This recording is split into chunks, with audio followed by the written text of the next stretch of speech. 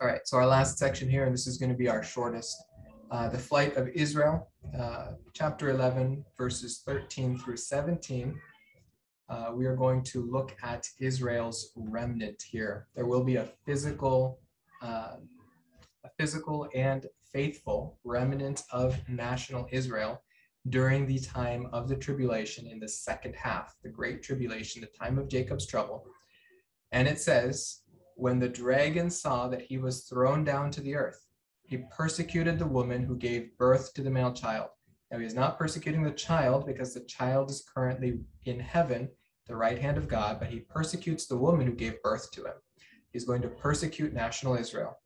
But the two wings of the great eagle were given to the woman so that she could fly into the wilderness to her place where she was nourished for a time and times and half a time from the presence of the serpent. Now, this is not told to us specifically that these two wings are a symbol. However, we know from earlier context that the woman herself is a symbol. Thus, that which interacts with her directly and here physically in its symbol must also be symbolic. So these two wings we have to take as symbolic because the woman to whom they will be attached is symbolic of Israel. Now, I like what Tim LaHaye did in his Left Behind series, though it's a fiction book and it's not meant to be. It is meant to speculate in such areas as this. He really maintained a literal interpretation of this, despite the figurative nature of it. And he did that because these two wings are not spoken of directly as symbolic. We can only assume based on the context that they are. So while he leaves room for a symbolic interpretation, he made it pilots with helicopters that were in the area that carried Israel away into the wilderness. So I did appreciate that he did that, that he didn't just jump to immediate symbolism. And something like that may in fact take place. We don't exactly know how they will escape, but we do know that the Lord will cause their escape and the Lord will protect them in their escape. But these images of wings of the eagles being given to Egypt or to Israel is not without scriptural backing. And we see that at that time it was a figurative image. So we also can recognize that no matter how God does it, this image will hold. And we read that from Exodus 19, 3 through 6, immediately prior to the Mosaic covenant. He reminds Israel of what he has done for them. And he says, "You yourselves have seen what I did to the Egyptians and how I bore you on eagle's wings and brought you to myself." So these eagle's wings is how God interprets the flight of Israel from Egypt into the wilderness to Mount Sinai. And he says he bore them on wings, that he brought them to himself. So these wings of eagles are God's method and God's means of carrying Israel safely from danger. This flight is also foretold in Jeremiah 23. Starting in verse 3, it says, "When I myself will gather the remnant of my flock out of the countries where I have driven them and bring them back to their pasture, and they will be fruitful and multiply." Now, this has already begun to happen. This is the Daniel 24 or the Matthew 24 olive tree, which has begun to produce leaves. It says, "I will also raise up shepherds over them, and they will tend them, and they will not be afraid any longer, nor be terrified, nor will any be missing, declares the Lord." So they will need to be dwelling in peace and safety, which is true up until the midpoint of the tribulation, that despite the tribulation on the whole world, Israel will not be attacked by her enemies, will not be attacked by the Antichrist until the midpoint of the tribulation. So they will dwell in peace and safety politically, despite the fact that the world is falling apart around them.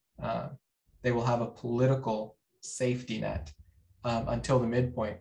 So here in Jeremiah 23, it continues, "Behold, the days are coming, declares the Lord, when I will raise up for David a righteous branch," that is, "and he will reign as king and act wisely and do justice and righteousness in the land. In his day, Judah will be saved, and Israel will dwell securely, and this is his name by which he will be called, the Lord our righteousness. Now, again, this is a prophetic, two prophetic mountain peaks that are being seen. We see the arrival of the branch of David, which is Jesus Christ, and we see his reign over Israel. And that reign will be a perfect reign, and they will dwell securely at that time. And we continue, therefore, behold, the days are coming, declares the Lord. They will no longer say, as the Lord lives, who brought up the sons of Israel from the land of Egypt, but as the Lord lives, who brought up and led back the descendants of the household of Israel from the northland and from all the countries where I had driven them. Then they will live on their own soil. So this is the Lord saying that once I brought you out of Egypt safely into the promised land. And so whenever God is reminding them of his faithfulness, he always reminds them of having brought them out of Egypt. And during the millennial kingdom, that won't anymore be the reference, but their reminder will be that the Lord brought them from all the nations and put them back in their land.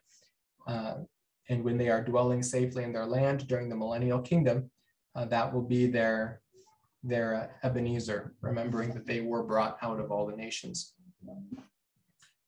Their time in the wilderness, in the mountains, where they are fleeing from the Antichrist, we do have the promise from God that he will protect them. And this has precedent also when the Jews were wandering the wilderness, God did sustain them. And in their sustenance, whenever God brought sustenance, it came on the heels of their having been tested to see if they were faithful. So they were tested in their hunger and in their thirst to see if they would be faithful to God. And we read that in Deuteronomy 8, starting in verse 2. You shall remember all the ways which the Lord your God has led you in the wilderness these 40 years, that he might humble you, testing you to know what was in your heart, whether you would keep his commandments or not. He humbled you and let you be hungry, and then fed you with manna, which you did not know, nor did your fathers know, that he might make you understand that man does not live by bread alone, but man lives by everything that proceeds out of the mouth of the Lord. So their sustenance is guaranteed, and it will come on the wings of having learned a lesson about faithfulness to God.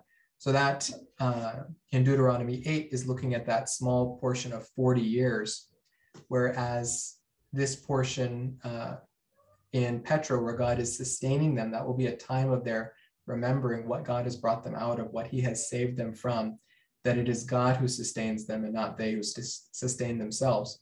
So in Deuteronomy 8, he finishes and says, your clothing did not wear out on you, nor did your foot swell for these 40 years.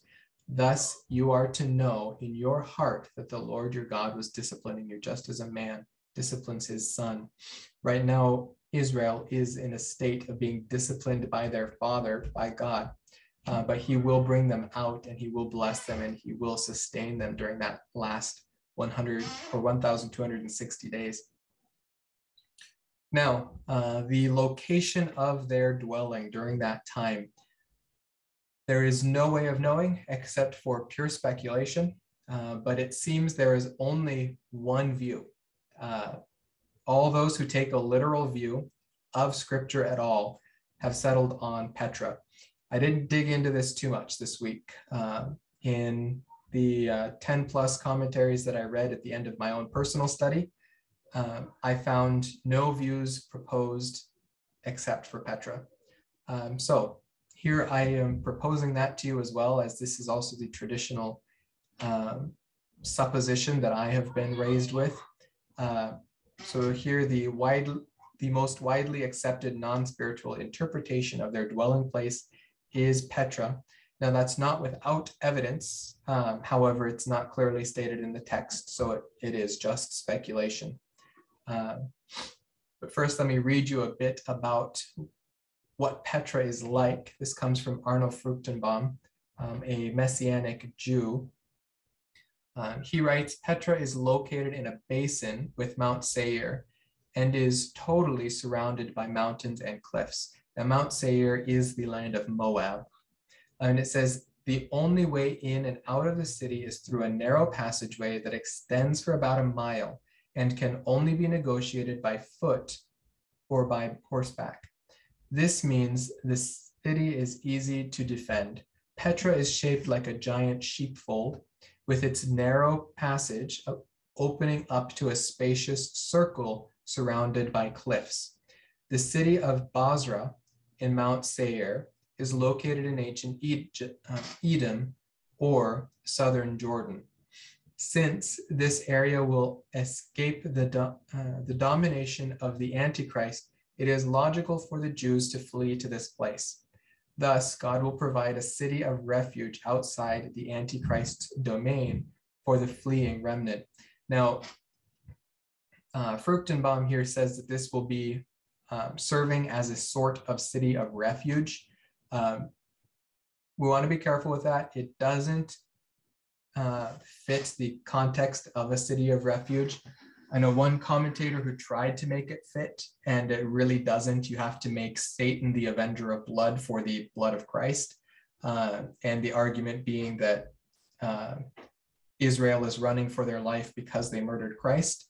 That is simply not the case here. So yes, it is serving as a sort of city of refuge, but it is not serving as a city of refuge because of Israel's murdering of the Christ. That is not what is happening here. But they will be preserved as if it were a city of refuge, were the cities of refuge provided for the purpose of Israel. The safety of Moab, which is Mount Seir, is spoken of in Daniel 11:41. Now, this isn't its general safety, but it's safety during the reign of the Antichrist. We see the areas in the Near East where he will dominate, especially over certain countries. But we see that Edom, Moab, and Ammon will be spared, and that is significant because Edom is the land of Esau, who was the son of Abraham, or the son of Isaac, rather, and he was not given his birthright because he sold it to Jacob, having scorned it himself. Moab and Ammon are the incestual children of Lot by his two daughters. So it's very interesting and very unique that it would be these three locations that are spared by the Antichrist, as they are perennial enemies of Israel. But Israel will take refuge in Mount Seir, most likely, because the Antichrist will not overcome these lands. And it probably does have a lot to do with our topography. It's a very difficult land to invade. Now, Basra, which is another city that is near Petra, but its district really covers Petra, especially historically. Basra means sheepfold. Basra is the gate which sheep were kept in so that the shepherd might count them as they pass through the narrow entryway and then keep them safe from the enemies around it. So it does have a lot of linguistical context here. But we see in Micah 2:12, we see this event in view. It says, "I will surely assemble all of you, Jacob. I will surely gather the remnant of Israel. I will put them together like sheep in the fold, like a flock in the midst of its pastures. They will be noisy with men." All right, so coming really close to the end here. Israel's protection during this time. It says in verse 15 and 16, "The serpent poured water like a river out of his mouth after the woman, so that he might cause her to be swept away with the flood. But the earth helped the woman, and the earth opened its mouth and drank up the river, which the dragon poured out of its mouth." So again, we've got what seems to be imagery. Because it is speaking of the dragon was interpreted symbolically. Some have proposed that this flood or this water also be interpreted symbolically. This one seems to be a little harder to determine than the wings, whether or not it should be taken symbolically or not. So we want to be careful with that. But let me give you the three most common views. The first one would be that it is a literal flood. If it is a literal flood that the Antichrist will use in order to flood out the Israelites who have taken refuge in Petra, this is possible, as it would be very difficult to navigate troops in that area. It might be that somehow he attempts to use an aquifer or something to wash them out, to drown them. So this is the literal view. If the literal view is true, there is no scripture anywhere that seems to reference this particular event. Often the events of Revelation are simply an organization of past prophecies that are not given to us in their specific chronology, and Revelation puts them in chronological order, so we can draw from the major and minor prophets of the Old Testament.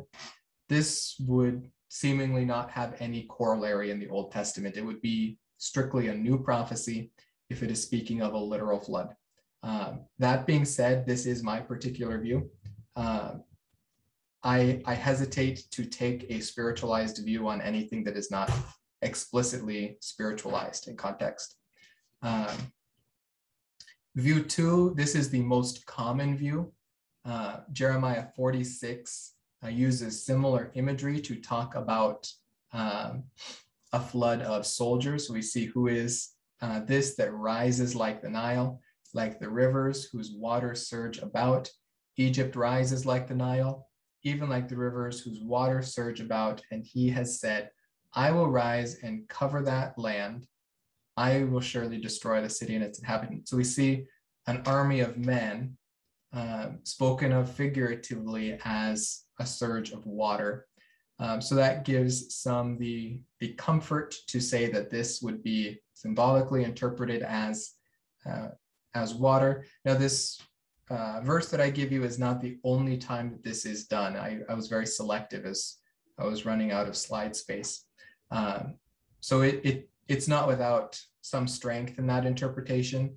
But again, I hesitate to spiritualize what's not spiritualized explicitly. The least common and the most spiritualized idea is that this is a flood of evil. So not even literal troops of the Antichrist, but simply a tide of evil. And this pretty much has its only biblical support in imagery from the Psalms. I think Psalm 24 or something also had this, maybe Psalm 18, but Psalm 124 had the clearest imagery for this. It says, had it not been the Lord who was on our side, let Israel now say, had it not been the Lord who was on our side, when men rose up against us, then they would have swallowed us alive. When their anger was kindled against us, then the waters would have engulfed us, the stream would have swept over our soul, then the raging waters would have swept over our soul. So again, this has not as much strength as a flood of soldiers, just simply being a flood of evil. Put them together and you might get something there, but still I think a literal interpretation in this case, especially when we're just speculating in this passage because it's quite possibly figurative. We've got to hold them with a pretty equal hand, but I always tend to give a little lift to the literal interpretation. The concept of them being swallowed up by the earth, I do think that if someone were to convince me of a figurative interpretation, they would probably do so using these verses, as this is speaking of the earth opening up to swallow men. So in Egypt, the armies of Egypt are swallowed by the Nile, but it's spoken of as the earth having swallowed them. So despite the fact that it happened with water, in verse 12 there we read the earth swallowed them. This also happened to the rebels at Kiriath Jearim, after Kiriath Jearim, in Numbers 16, where the rebellion of Korah railed against Moses. And Moses said that if they die the death of a normal man, then they were right. But if the ground opens up and swallows them alive, then he was right. And it says, as soon as he finished speaking all these words, the ground that was under them split open, and the earth opened its mouth and swallowed them up, and their households, and all the men who belonged to Korah with their possessions. So they and all that belonged to them went down alive to Sheol, and the earth closed over them, and they perished from the midst of the assembly. So there is scriptural context of the earth physically and literally opening up to consume men. So that I would definitely take literally in the text, that it will probably be by some sort of earthquake, or else strictly by a divine act of God, that the ground will physically open up and swallow either the literal waters sent by the Antichrist, or the literal army of men sent by the Antichrist. One or the other, either way, it will be some physical act of the Antichrist by the power of Satan to send danger in the way of Israel. But God will deliver them and God will save them from that. But seeing that he is incapable of overcoming Israel, which is protected most likely in Petra, he will turn his wrath towards their brothers. So it says, so the dragon was enraged with the woman and went off to make war with the rest of her children who keep the commandments of God and hold to the testimony of Jesus. So naturally, a large group of Jewish people together in one small confined place is going to be an easy target that Satan's going to think, yeah, I can just go pick them all off right there. Seeing that God's hand is over them, he's just getting more and more enraged here, and he is going to go off after anyone. Now, there's two pretty common interpretations of this. Some say that it is the Gentiles who are born again during the tribulation period. We know from Revelation chapter 7 that there will be both national Israelis saved, but there will also be Gentiles saved during the period of tribulation. So some like to look at these brothers as Gentile believers, but it doesn't say in the text that they are the brothers of those protected at Petra. It says that they are the children of the woman. So these will be other Jews, other national Jews, which are not together at Petra. So we've got two possibilities here. Either there is a special class of Jews that are brought to Petra, or else there is a special class of Jews which are not brought to Petra on purpose, or else there is a simple scattering of Jews that have not been brought to Petra but don't serve a specific or special purpose. I take the former view, and we'll get to that in just a second. But first, we want to look at the Antichrist's warmongering. We get two verses which speak to this specific event.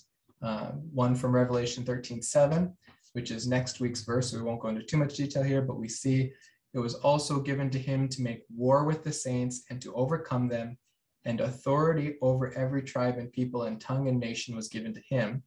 So this beast to whom authority was given, this authority was given to him from Satan.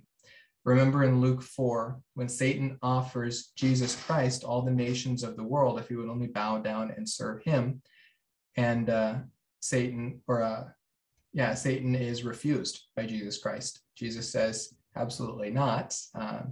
Can't remember which defense he used in that one, whether or not it was not to tempt the Lord. It wasn't the temptation one, it was the not to live by bread alone, but by every word that proceeds from the mouth of God.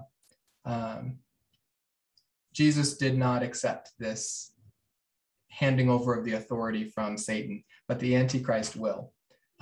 So authority over the tribes and the nations, which are Satan's on earth at the time of the tribulation, still, those will be handed over to the Antichrist, and he will persecute all those who believe in Jesus Christ during that time. In Daniel 7, this is spoken of in a strictly Jewish context. He says, I kept looking, and that horn was waging war with the saints and overpowering them, until the Ancient of Days came, and judgment was passed in favor of the saints of the Highest One. And the time arrived when the saints took possession of the kingdom. So we see that this is extending to the time of the saints actually possessing the kingdom. And in that case, it is national Israel in Daniel's perspective there. So the class of Jews outside of Petra, I believe, are the 144,000. We see them again in Revelation 14, which is part of the same interlude, and we see them not at Petra, but we see them outside of Petra.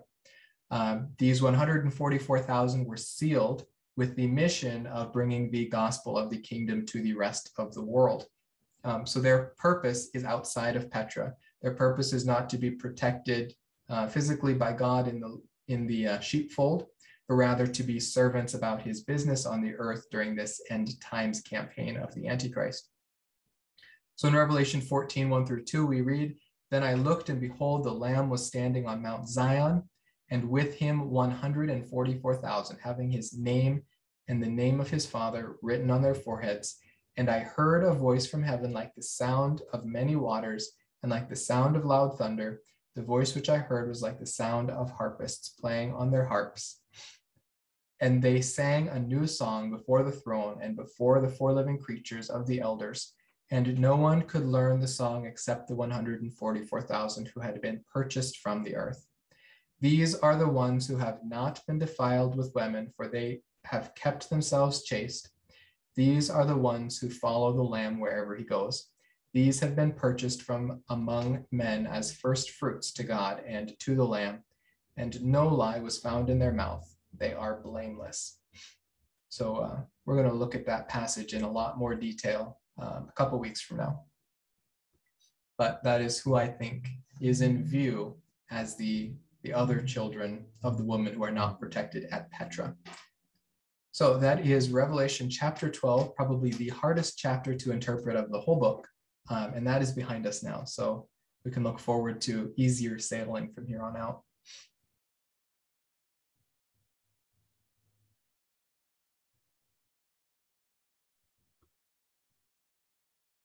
All right. Questions or comments before we close? Dude, that is an amazing study. This is always seriously. Always love. Oh my gosh. I'm gonna literally have to go back and listen to this again because there's so much detail to take in. Really, really good. I'm probably gonna have, whenever we do our follow-up session of questions, you know, when we make that up, I'm gonna ask you some questions. I don't want to do them all tonight, but sounds good.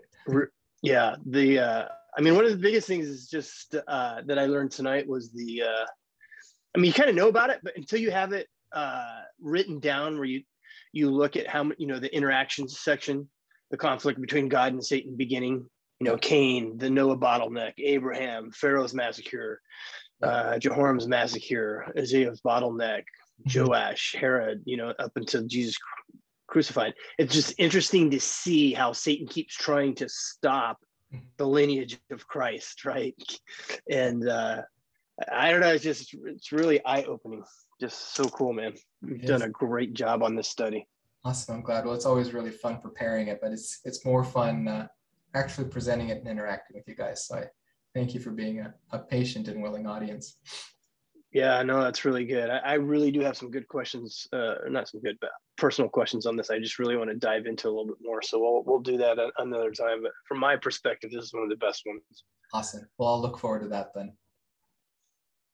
Cool, man. Well, thank you so much. I wish everybody else could have joined, but hopefully they get to listen to the video. Yeah, I hope so too. I'll have them up soon on the website. All right. Well, let's Nice. close in prayer, and then I guess I'll see you next week. Awesome. All right. Dear Heavenly Father, we thank you for this wonderful night of study that we were able to have, that we were able to come together and better understand your word. We know that it glorifies you when we seek to understand you. And it's very edifying to us when we can look at your word and see how understandable it is.